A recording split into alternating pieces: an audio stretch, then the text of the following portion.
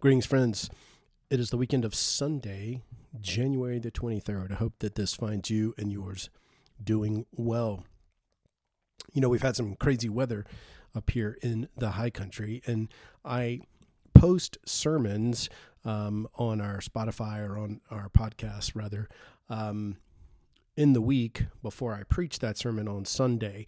And so the sermon that I posted last week, intending to preach on Sunday, was actually not preached on Sunday.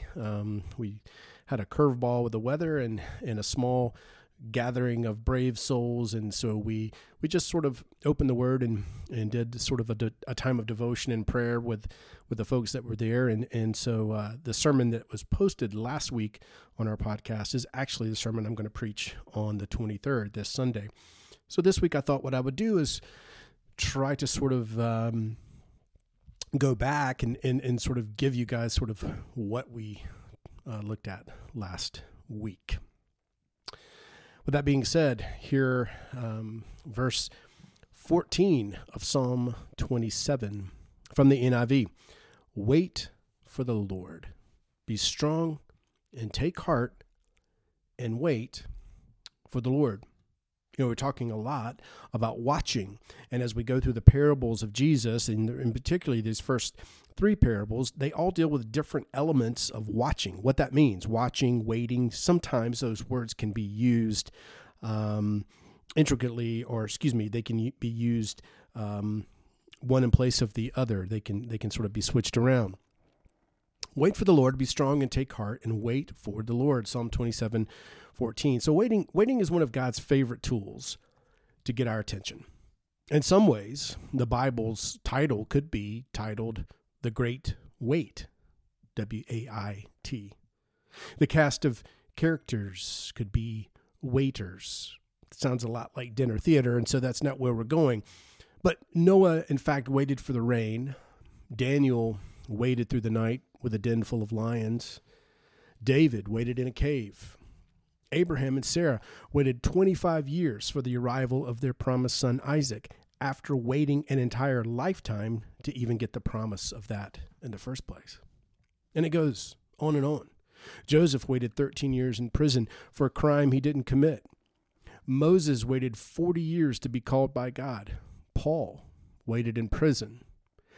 And even Jesus waited for 30 years to begin his ministry, though he was well-equipped long before. If God asked even Jesus to wait, his son, why do I think that he would speed up the process for me? And here's what I love most about the great waiters of the Bible. They were flawed. They were mess-ups. Of course, with the exception of our Lord Jesus, who was perfect. But they were people just like you and just like me, trying to please God, often falling short, more questions than they had answers, perhaps more doubt than faith. But I mean, they get it. Some of them got it. But a lot of times, most of them didn't, which actually gives me comfort, since I usually don't get it either. The great waiters were no better at waiting than I am. And let's not kid ourselves. Waiting is somewhat of a universal weakness. I mean, what do the stories in the scripture of the great waiters show us about waiting? What did they do while they, in fact, waited?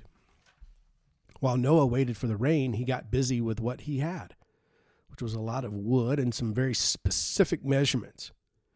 As Daniel waited, he remained faithful in prayer and very firm in his convictions. While Joseph waited in prison, he didn't waste his energy on the question why, although I can't imagine he didn't ask that word, but he didn't let it drain him with dead ends and with non-answers. Instead, we sense that he focused his sights on answering, well, what should I do now? He did his best with each small task given to him, and he stayed close to God. And as the situation began to turn around, he was ready for every opportunity because he hadn't wasted his time. Likewise, Job, David, Paul, and even Jesus waited patiently and began the ministry that God called each of them to do, caring for the people around them. And so here's what I see in all of those stories. Here's what we see. There's always work to be done while we're waiting. Sometimes the work is hands-on. It's physical. Other times it's solitary. It's a journey of the soul. Sometimes the work is a discipline of noticing. It's a practice of being alert, being aware. Sometimes it's about being patient, being loving, being present. But when we choose to surrender to that moment, when we seek to believe that this moment is part of a larger story, and when we embrace the ache of the longing, well then, friends, the wait is never wasted.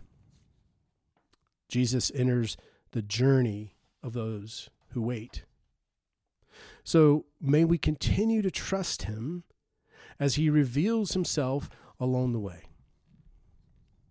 Psalm 5:3, in the morning, Lord, you hear my voice.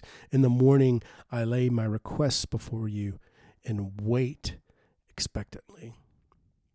Psalm 130, verse 5, I wait for the Lord. My whole being waits, and in his word I put my hope.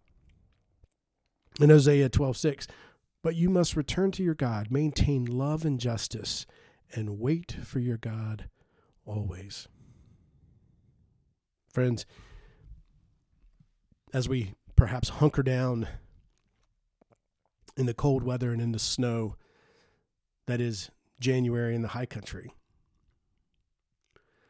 maybe use that time as a time of waiting and seek the Lord and what it is that he would have us to do while we wait. Amen, and God bless.